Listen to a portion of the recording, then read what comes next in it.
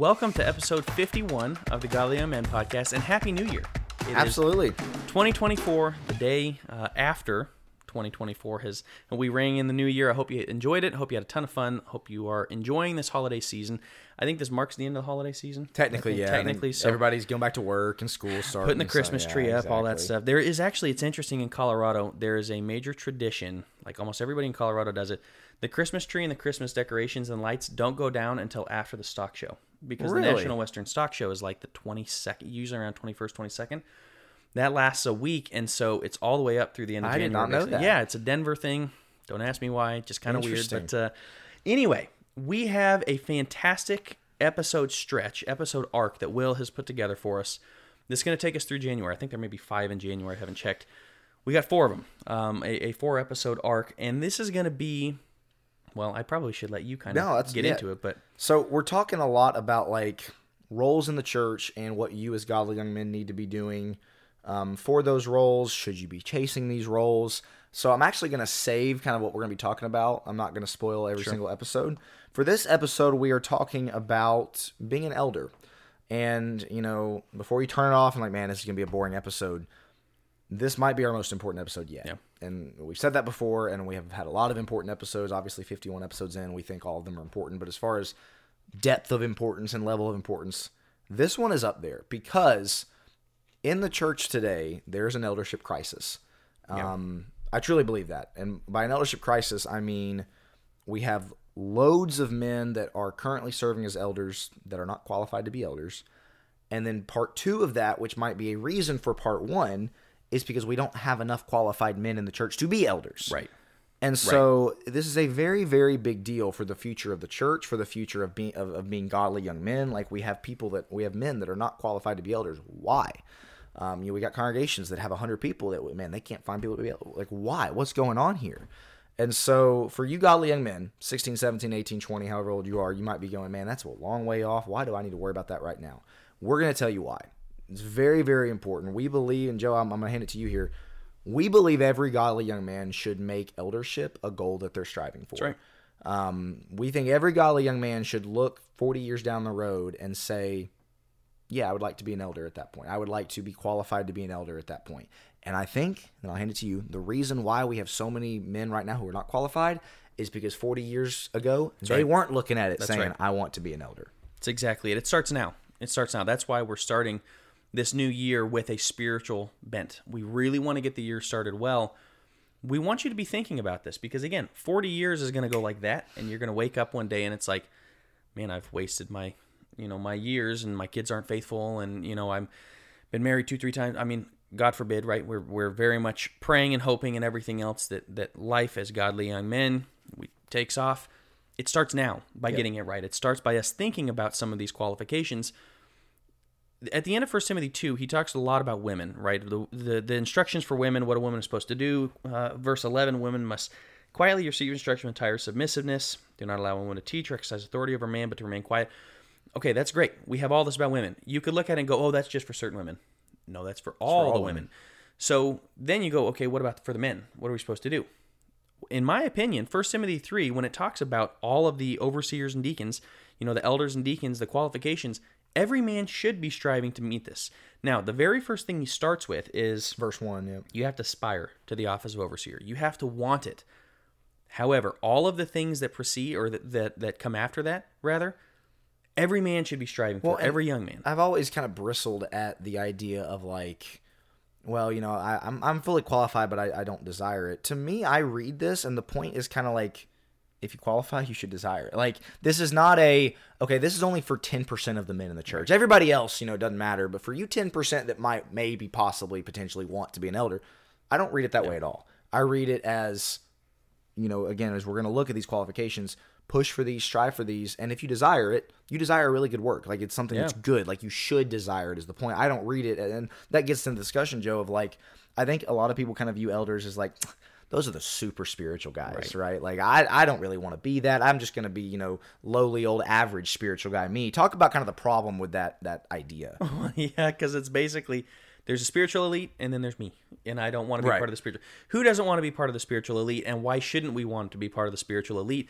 Imagine, to your point, we have an elder crisis. Imagine if in 40 years you look around your congregation of 200, and almost every man was qualified. Almost every man was capable That of leading. definition of a good problem to have. That's exactly it. That's what you want. Is you want to, and we realize not everybody is going to be qualified. We get that. There's various reasons why. We're going to get into the qualifications and such. However, it's such a tempting thing to go, those are kind of the Marines of the church, so to speak, and I don't even want to join the military. We can't have that problem. Right. Because they are the spiritually elite. Like that's true. Like they should be slightly different. They should be there should be a higher level. There should be you can look at them and go, wow, yeah, that is a absolute rock solid. They man are of the God. Marines of the church. They are. Yeah. At the same time, we shouldn't view it as like that's the 5% that I'll never be and I'll never want to be. So I'm just good to be, again, a little average old me. That's the wrong mentality. Wrong mentality. And that's all we're getting at is this has to be something where we look at that and go, bingo, that's me. That's what I'm going. Once again, maybe 20, 30, 40 years ahead of time, as long as we have this desire to be the man, that's the type of man that's qualified for that. We do want to aspire to this office. I think we need more elders in the church, and it's very tempting, and we'll discuss this in a future episode, it's very tempting to push everybody into the preacher role. Oh, you like scripture? Okay, you're a preacher. Yeah, you show any inclination for God at all, you must be a preacher. No. We got preaching schools, we don't have elder schools. That's exactly it. We need elders, that come from being accountants, that come from being janitors, that come from being who knows what. We want men that are aspiring to greatness and to be the spiritual elite instead of, oh, that's them over there. I'll never be that. Strive to be that. And that's really what this episode is all about, is once again striving for greatness. But we want to strive for greatness spiritually speaking. The elders are the kind of the upper echelon, in my opinion, spiritually speaking. So as we talk about why are elders important, what's the importance of elders? Joe, if you want to turn to Titus actually to kind of get us through, because he gives the qualifications and then kind of gives the reasons for needing them afterwards. I believe this is the third most important role for a male that God has established.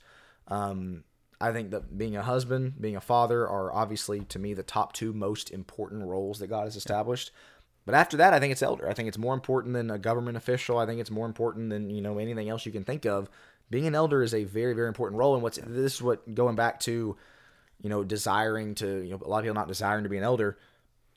I think we all agree you should desire to be a husband, and we all agree you should desire to be a father. Yep. I think that should continue on. It's not like, I really want to be a father, husband, but man, forget that elder thing. It's a really important role that we should desire. Like it's right there with it as far as the other two. Absolutely. I got Titus pulled up, and this is really what it's speaking to. Titus 1:9-11 talks about the flock needing guidance. Like this is the role. Your family needs guidance. Your wife needs guidance. The flock, the church needs guidance. It needs leaders who are willing to step up. Not when everybody's a follower, who leads it? It's blind leading the blind, right? We need people who go, this is where we're going with the church. You're doing the same thing with your wife. You're doing the same thing with your kids. Now it's time to be able to step up in the church and do that. So in 9-11, it starts in the middle of it, but he's giving the qualification. It says, holding fast the faithful word, which is in accordance with the teaching, so that he will be able both to exhort in sound doctrine and to refute those who contradict. For there are many rebellious men, empty talkers and deceivers, especially those of the circumcision, who must be silenced, because they are upsetting whole families, teaching things they should not teach for the sake of sordid gain. There are wolves out there. There are problems in the church. There are people that, the church is surrounded by enemies. Who's going to be the one that stands up and takes a leadership role? Who's going to be the one that looks at it and goes, man, we got to do something about the rebellious. We got to do something about those empty talkers, about the people that are taking the flock astray. And we need men to step up. And you look at that and go, well, that could never be me. Why not? Right. Why not? Why wouldn't we want to get into this, specifically seeing the importance of the role in the flock needing guidance? And we bemoan the fact that the church is not in a great state. The church is going downhill. We're losing people. Look at any company that's going out of business. Why are they probably going out of business? Because of their ownership and management. Yeah, that's right. Probably why. And so as the business goes, as the owner manager goes, so goes the business. Yep. Same thing in sports. If you got a bad sports owner, you're probably going to be a really bad franchise. It's the same thing in the church. Not to compare the church to sports or anything like that, but if we have an eldership crisis, it makes sense that we have a church crisis. Yep. So that's the importance of this episode. Joe, let's talk about the qualifications. There's a lot. We're not going to, go in depth on every single one. But for those godly young men who are following along, watching, or listening, 1 Timothy 3 and Titus 1 are obviously where those qualifications are. Again, we always read it as, for those 5% really, really spiritual guys is what you need to do.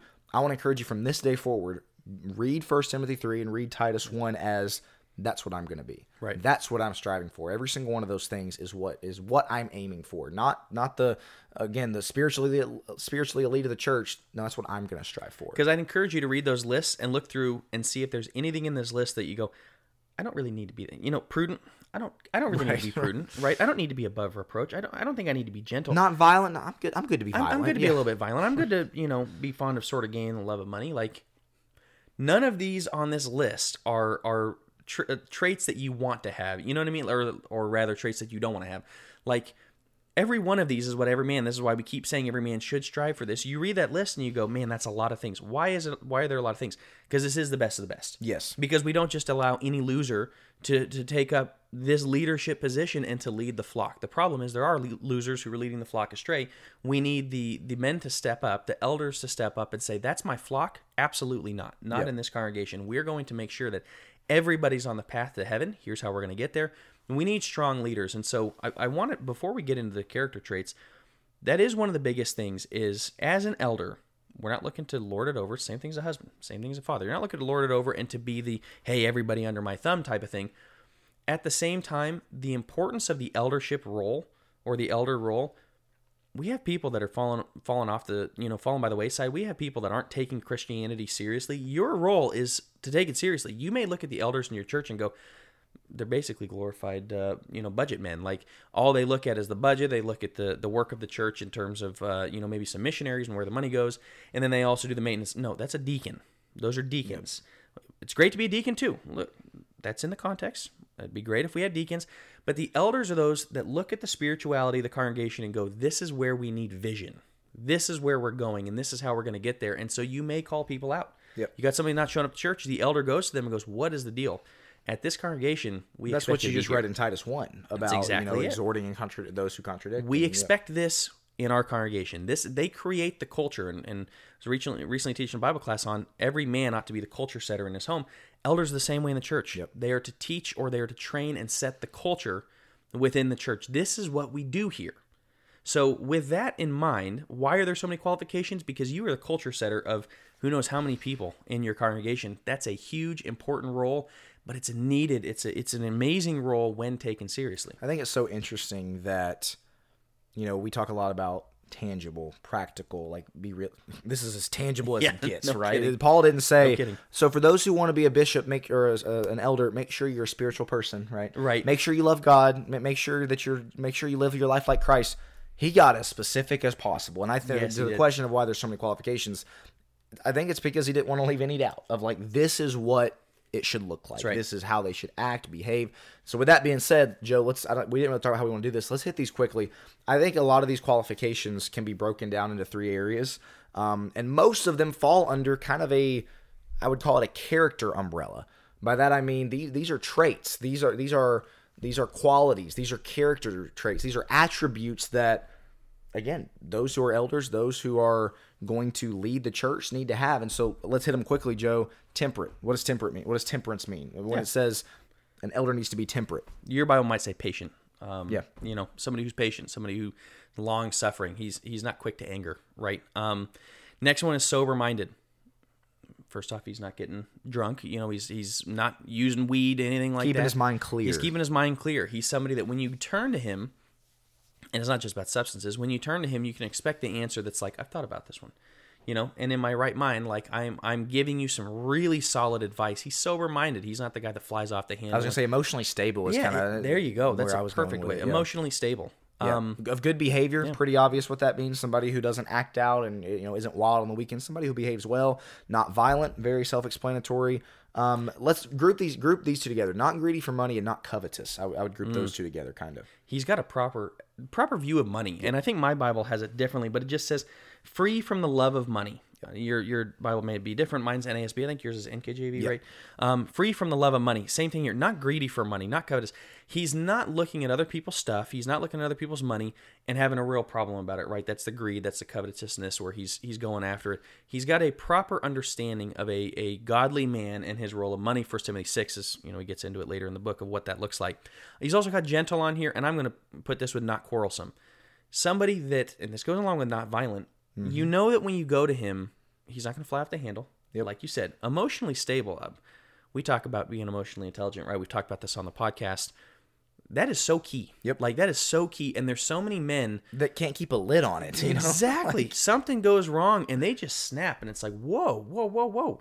You know, and there are men that cuss. There are men that scream your head off. There are men that are just passive aggressive jerks. You know what I mean? Or there are like, men that are just kind of looking for a fight, like, you know, Yes. just looking for a reason to get upset. At everything. You say one cross word, you look at him wrong, whatever it is. That's not this person. He's gentle. When you go to him, yes, he's sober-minded. He's got great advice.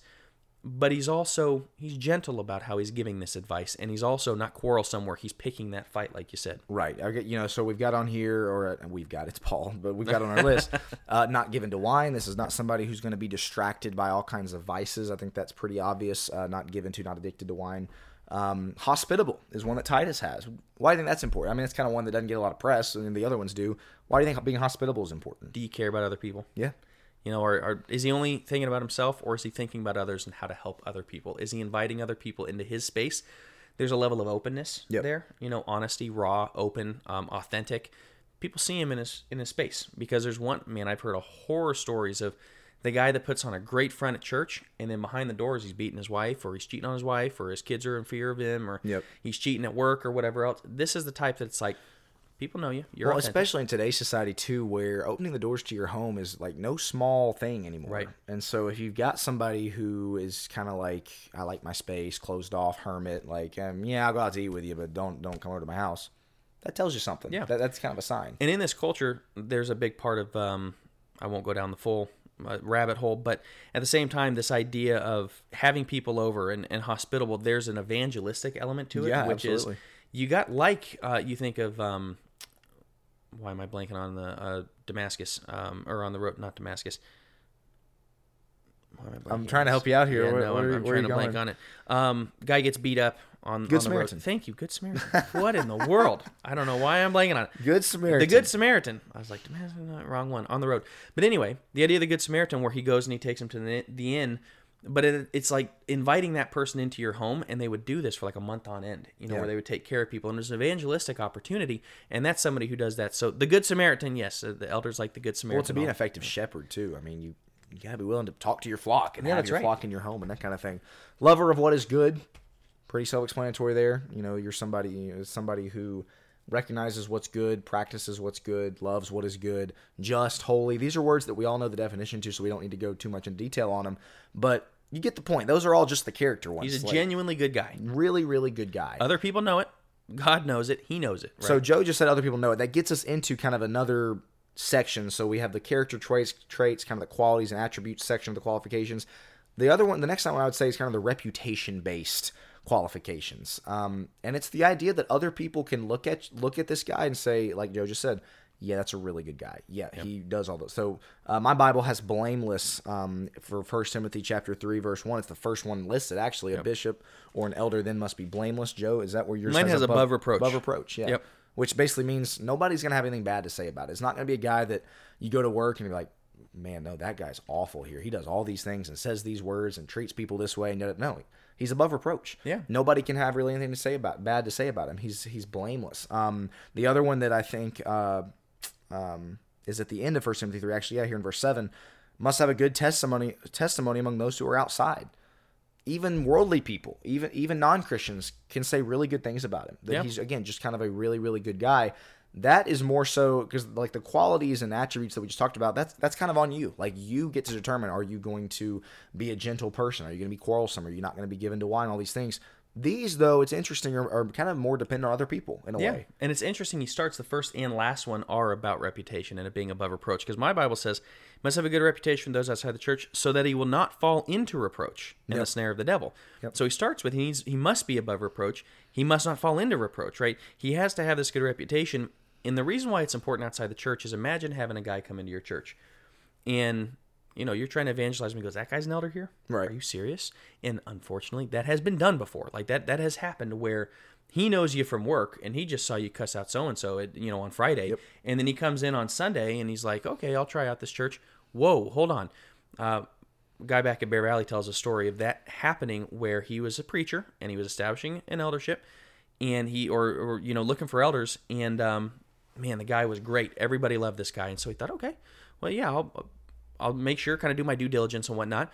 So he goes to this guy's place of work, and then he goes to the guy's, and which is great. Every preacher should do this, I think, to make sure the guy actually is above reproach.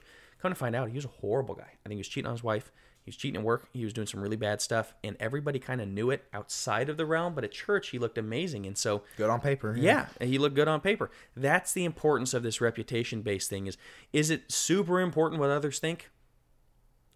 God's saying apparently so. Yeah, I was going to say no, but yes, it really is. Like, that shouldn't determine everything about you, but there is an element of like, yeah, that really does matter, that you don't bring a reproach upon the church because they look at you and go, man, if this guy can serve, anybody can serve here. And this is the spiritual elite. And I think it's important to note what we just talked about, the character traits, the attributes, fuel this reputation one. That's right. Like, if you're lined up in all of these areas and you're hitting these qualities and you're gentle, again, all the things we talked about, you're probably going to have a good reputation. Like, right. Again, they're interconnected. There's a third one on here for this kind of reputation-based one. We weren't sure where to put this fully. Yeah, but not a new convert Yeah. is a very, Paul makes sure that gets put in there. And it makes sense because he says you don't want them to be puffed up with pride. Like, oh, look at me. I'm an elder now. And so, Joe, talk about, I mean, you made the decision to put under the reputation-based one. People have to be able to look to him and know this guy knows what he's talking about. Yeah. And when it's a novice, when it's a new convert, a guy just, he comes in, he doesn't know his Bible, he doesn't know anything else. There's a level of gravitas of this guy's been a Christian for a while. He knows his word, and I know I can go to him. He's earned it, kind of. He's earned it, exactly. I know I can go to him and expect that he's going to give me a solid biblical answer. I'm sorry, but new converts, that's just not the case. They don't know the Bible well enough most of the time. I guess there's people that could be a convert after they've studied a ton. But either way, like, you're not supposed to be a novice for a reason. It's supposed to be somebody where, again, people go, okay, that guy gets it. And I can go to him and ask. Well, that's why I put it under reputation. It's difficult to know where to fit it into one of these three categories. But I do think it's a matter of people being able to look to him for advice, look to him for biblical counsel, and know he's got it. Absolutely. That brings us into the last one, though. We've talked about the two. One is kind of the characteristic traits. The second one is the reputation-based character traits and such. The third is family-based.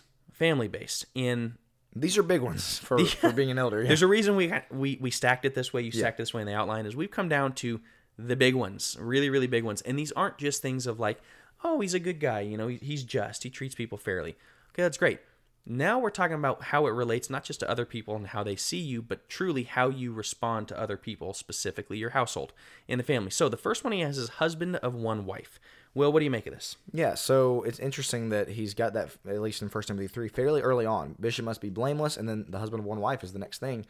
And there's kind of some dispute and debate about, is that more so an attitude, or is that like literally talking about he only had, obviously we don't believe in polygamy, he's married to one person, but I think a lot of this also speaks to, it's the idea that he's a one-woman kind of guy. Yeah. He's not somebody with a wandering eye. He's not somebody that has been married and divorced a bunch of times and, is on his third wife. He's not somebody that goes out and carouses around. No, he's the husband of one wife. That's literally how the Greek reads. Yeah, he fulfills God's design for marriage is the way that I would put that. Of like, God intended marriage to be one man, one woman for life.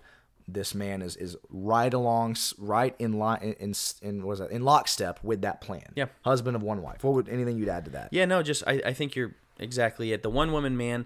I do take it to be that he does need to be married. Obviously, a lot of these things like and that's kind of they are very literal. Yeah, the hospitality.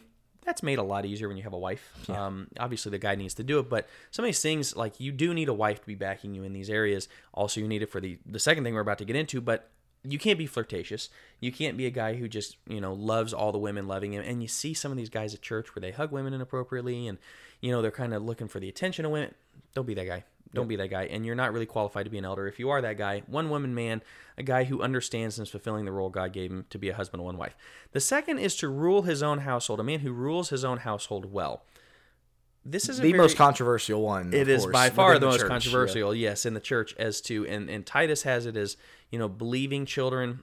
Paul talks about somebody who has his own household or manages his own household well, is how mine keeps his children keeping his children under control with all dignity, is how the NAS reads. And then it actually adds in parentheses, but if a man does not know how to manage his own household, how will he take care of the church of God? That's a fantastic question. That's really at the heart of this. I think that verse 5 is what sums it up, because we're not going to get the debate is, okay, well, what if he keeps them faithful till they're 18 and then they leave the house and fall away and are faithful? Is he qualified? Biblically speaking, I think he's no longer qualified. We don't have to get. I think it's pretty obvious when Paul asked that question that he's saying, "Look, if you can't keep your kids faithful, how are you going to keep the church faithful?" Yeah. Like, I think that's about as obvious as it can get. But I think verse 5 here is the point of like, can you shepherd a small group of people? Can you shepherd your family? Do you rule your house well? You know, talking about the submissive or faithful. How does ever your Bible puts it of like believing children. Do you rule your house well? Do your kids obey and respect you? Are you shepherding well in that area of your life? And if you're not, why would we want you to be? Again, that's the verse 5 here in 1 Timothy 3. If he doesn't know how to rule his own house, how will he take care of the church of God? This is really, it's almost like it's a, you have preachers who they're trying out for a job and they give their trial sermon, or not the trial sermon, their tryout sermon. Tryout sermon, yep. This is kind of like the tryout, version of being an elder in a way of like, can you rule your house well? And this is one that, I'm just going to say, it disqualifies a lot of men in the church today. They do not rule their own house well. They did not rule their own house well. A lot of them aren't serving as elders for that reason. Unfortunately, a lot of them are serving as elders, even though they haven't ruled their house well. Because it's a resume. That's all it is. It's a resume. Are you actually qualified to lead other people? And then you look on the resume and go, no, not even close. Like your kids He's got 4 kids and 3 of them aren't faithful. Yeah. Yeah. Or you look at the kids where maybe they're still at home, but the kids are wild banshees, or they're out, sleeping with a girlfriend or whatever it may be. Like that does disqualify you, because it goes to show you can't keep them under control. Right. You don't have their heart inclined toward God. And if you can't do it with your own kids who you literally spend all day with, how are you supposed to do it with the flock that you only see a few times? Which I do think elders need to be seeing their flock a lot more. But either way, the idea is still there, and there's all the debate of, do they have to be baptized, and what about after they turn 18? The way I look at it is, if you're managing the household well, if you're really taking this seriously and making sure that your kids are, under control with all dignity, they're faithful to you, they will be faithful to God. Exactly. I have a tough time looking at a person who walks away from God but still honors his parents. Right. How does that work? That's part of honoring the parents. They're in sync. They go hand in glove. Correct. Right. They go hand in hand. So how can they still be honoring you? And at what point, where's 18 come from? That's an American concept. Right. So why at 18 is all of a sudden, hey, they're adults now, they get to decide, so all my kids walked away? Well, what that goes to show is, as soon as they're out from under your control, they walk away. Do you really think that... a great job. Exactly. You didn't do a great job. Do you really think that looks good on the resume when you go to lead potentially 40, 50, 200 people in a congregation? The other thing, we got to move on, but this is kind of a soapbox of mine. Like, they really don't start making their own decisions until, 14 or so? Right. Leave at 18, so it's like Paul's saying, keep them faithful for 4 years, and then you can be an elder. Like, no, that's not what he was saying. But, Joe, let's talk a little bit about, and this is, of course, kind of the conclusion and where we're going to really make this applicable, hopefully. Yep.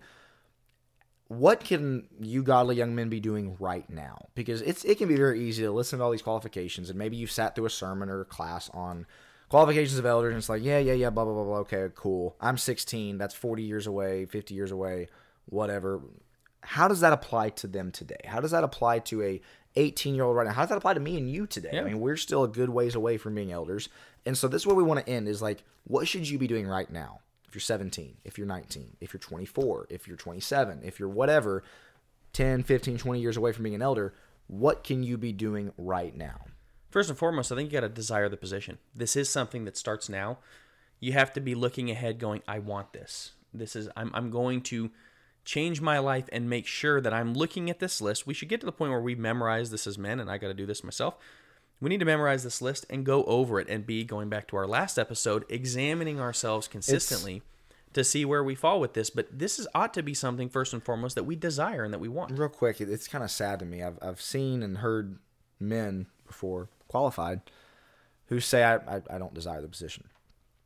And it's always interesting to me, why is that? Yeah. Why do you think that is? And you think about how much we both would chastise somebody who is ready for marriage, financially ready. I don't really want to get married. Yeah. We would have a problem with that. You think about a husband and his wife, ready for kids, financially ready, whatever. I don't really want to have kids. We would chastise them for that as well. Yeah. I personally have a problem with somebody who is qualified, who ruled his own house well, who meets all these things and says, nah, I don't really want to be an elder. I do have a problem with that. I think that, yes, it is a big responsibility, and I think that's probably a lot of it is that people don't want the responsibility. Being a husband and a father is a big responsibility too, and we think we should strive for that as well. And so that's just all I was going to say on that, is like, I don't think it's a, if you're qualified, option A is yes, option B is no, whichever you choose is fine. I do have a problem with it. Again, there are going to be some things that not everybody is qualified. There's a reason that they are considered the Marines of the church, like you said. if you're 40 years down the road from now, if you're 55 years old and you're qualified to be an elder and you choose not to be, I don't know. That just doesn't sit super well with me, and so I don't know what you have to add to that. People may look at the time and go, "I just don't have time. I'm running a business. I got kids. I got a family. Whatever that I understand, yes. And I can understand it. You want to prioritize if it's. I've seen plenty of people and preachers specifically do this, where they put the church in front of the family. Yeah. So wow, we baptized 20 people this year, and his kids are falling away from the church. Like, Yep. Make sure you're fixing your family first. True. But I very much agree with you. The 58-year-old that's retired playing golf 3 days a week. Yeah. Oh, I just don't have time. Like, the church needs you. We're desperately in need of elders. We're in crisis right now. Please step up. And so, again, be thinking about that. And also, if you desire it now and if you're really working on these things, which kind of points to our second one of working on these qualities, you can then structure it by the time I'm ready to be an elder at 50, 60 years old. I have figured out the needs of the church. I know where I'm supposed to be. I know what I'm supposed to do. And I've structured my life accordingly where I haven't taken on a bazillion and one things. I've now gotten to the point where the church work matters more to me than being at work 60 hours a week. Those type of things. So that is the second one on our list is for you, Yali, I mean, right now, what can you do? Work on all the qualities that we just listed. Work on that list. I'm glad Joe said memorize that list. Are you a violent person? Work on that. Are you somebody who is kind of quarrelsome, kind of going on looking for a fight? Work on that. Are you somebody who, is kind of wants what other people have? Maybe you really are really into money and you just want to work on those things. Yeah. It's the seasoned veterans that are going to be elders. It's not, and again, the reason why they can't be a novice and be an elder. These are things that maybe take time to develop. It's not like you when you're baptized at 17 years old, you're going to have all these things. Of course not. Right. Develop them. Work on them. Look at the list right now and see, even for maybe the things you would consider your strengths, how can you continue with that? How can you continue to be just, holy, all these things? I don't think you probably don't have much to add on that. Other than, things like, well, I'm socially awkward, hospitality stuff. Yeah, there you go. That's what I'm talking. That's what what Will's talking about, is looking at it going, man, I feel like I'm just, and I got a good, view of money. Okay, that's great. Those are part. We want the rest of them. What we're running into is, okay, you got faithful kids, husband and one wife. Once, yeah. Okay, that's great. I guess we'll just throw you in there. There's a lot more qualifications. Be thinking about those qualifications as well. It's great that you only been married once. It's great that you got faithful kids. But are you doing these things? And it starts by examining yourself. It starts by working on these qualities. Third one is to be a one-woman man. The idea of not being flirtatious, not being somebody who is out, chasing skirts, as the saying goes, but somebody who really has taken control of himself sexually and honors them the same way Timothy does. And he actually tells Timothy this in I think chapter 4 or 5, where he says, I think it's 4, have a good, or no, it's 5. Sorry, I think it's 5. That's the start of the widows. But basically, make sure you're treating the widows as mothers, making sure you're treating the other women as sisters. And you can do that right now at 16. Correct. Is our point. Yeah. Correct. You can treat the older ladies as mothers in all diligent, in all respect, and then you can treat the other ladies. And at 16, man, sometimes you're just looking for anybody that'll date you type of thing. Treat them as sisters. Timothy was young too, and this is part of, hey, Timothy, that's in 4:12. Don't let anybody look down on your youthfulness, but in faith, spirit, all these things. And this is going down into the context where he says, and I wish they didn't put it chapter 5, it's kind of a bad chapter break, because that goes just along with making sure you yourself are above reproach, Timothy. Don't let anybody look down on your youthfulness, and they will if you're out there chasing skirts. Yep. If you're not a one-woman man, make sure you are above reproach in that way. It's that attitude and that perspective and that mindset that you can have now at 17. Right. Maybe you're not married. Maybe you're 5 years off from, or 5 years away from being married. You can have this mindset now. Fourthly, because again, he's like, I don't have kids. I'm 7, 8 years away from having kids. I would say learn from really, really good parents. Yeah. Get some parenting books. Find, maybe shepherds or elders in your church now that have raised faithful kids, and learn from them. That's definitely something you can be doing right now. Again, even if you're 8, 10 years away from having kids, we've had numerous episodes on the fact that you should be thinking about that, preparing for that now. This is a way to prepare for that in light of maybe being an elder one day, is looking at the people that have been successful and saying, how did you get there? What did you do? What are some practices, whatever. 17-year-olds don't think about that a lot. And so that would be our challenge to you, is think about it and actually, again, find a way to learn from people like that. Yeah, read the books, ask the questions, get mentored. Last, fifth, think about and work on your reputation right now. If you are that blameless and above reproach and good testimony aspect. Yeah. You're the guy that's, out there TPing people's houses and, who knows what, okay, there's times for fun and good fun, things like that. You don't have to be a guy who's like ultra rigid and never has fun. But are you somebody like at school who, man, he cheats on his tests? Man, That's exactly he's really lazy. He doesn't have a good work ethic. That guy knows every cuss word out there. He just plays video games all day. Yeah, or whatever. Yeah, exactly. You want to be a guy who The sports teams know you're the leader there. When you walk into school, and hopefully you're homeschooled, but if you walk into public school, like the class knows this kid is, first off, not somebody to mess with, right? He's not easily pick-onable, can I say? I don't know how you want to say it, but I like it. Yeah, there you go. Where he's, this is a man's man, right? And so at church also, he Yes. knows his Bible pretty well. He Even talks at in church. class. He's he's really friendly. He's nice to visitors, whatever. yeah, and the parents know you, and not like a what's his name from Leave It to Beaver, the buddy that he looks great to the parents, and then he's actually like a horrible kid. We're not talking about that. We don't want just to reference Leave It to Beaver on the Godly Young Men podcast. I did, man. That's a That's a throwback. first. Yeah, exactly. To like my dad's generation. It goes way back. What is it? Not Wally, is it? Either way, it's the kid that at church. Oh, what a sweet boy! And then all the kids are like, "Are you kidding me?" That kid, Right? That kid. Don't be that guy.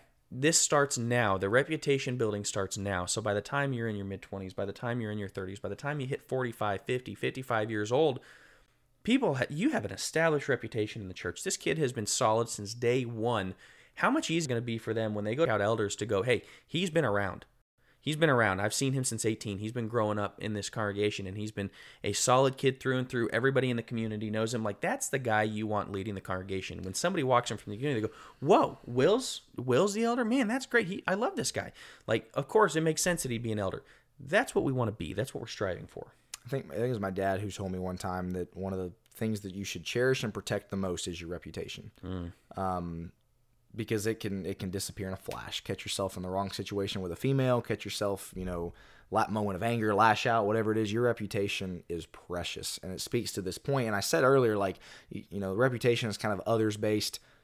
It sort of is, but man, you control your reputation. You get to control what other people think of you based on how you act, based on all these characteristics and qualities. And so that's what we're going to end on, is as a 17, 18, 19, however old you are, listener and watcher, what is your reputation right now?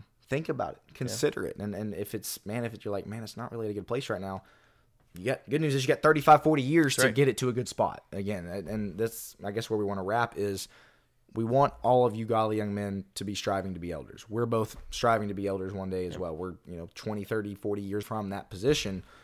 But at the same time, church needs elders, and the church needs qualified elders, men who know the word, men who are able to stand up and again, exhort, people who can convict, people who can correct false doctrine, people who can stand up to, busybodies in the church, whatever it is. We need solid elders. And so that was really the need and the importance for this episode. That's right. The reason why you start now is it does affect who you choose as a spouse. Absolutely. Is this person going to be that I can be, married to for life?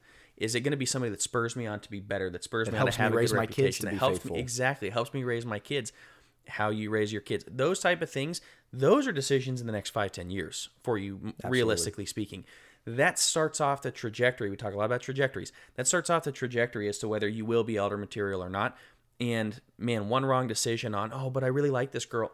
I mean, this is the nitty gritty and why you look at it with this long view in mind going, I want to get there. Let's back it up to where I am now. What are we going to do to get there? And so we hope this has helped. We hope this is something that we want to start the new year off. Again, Happy New Year.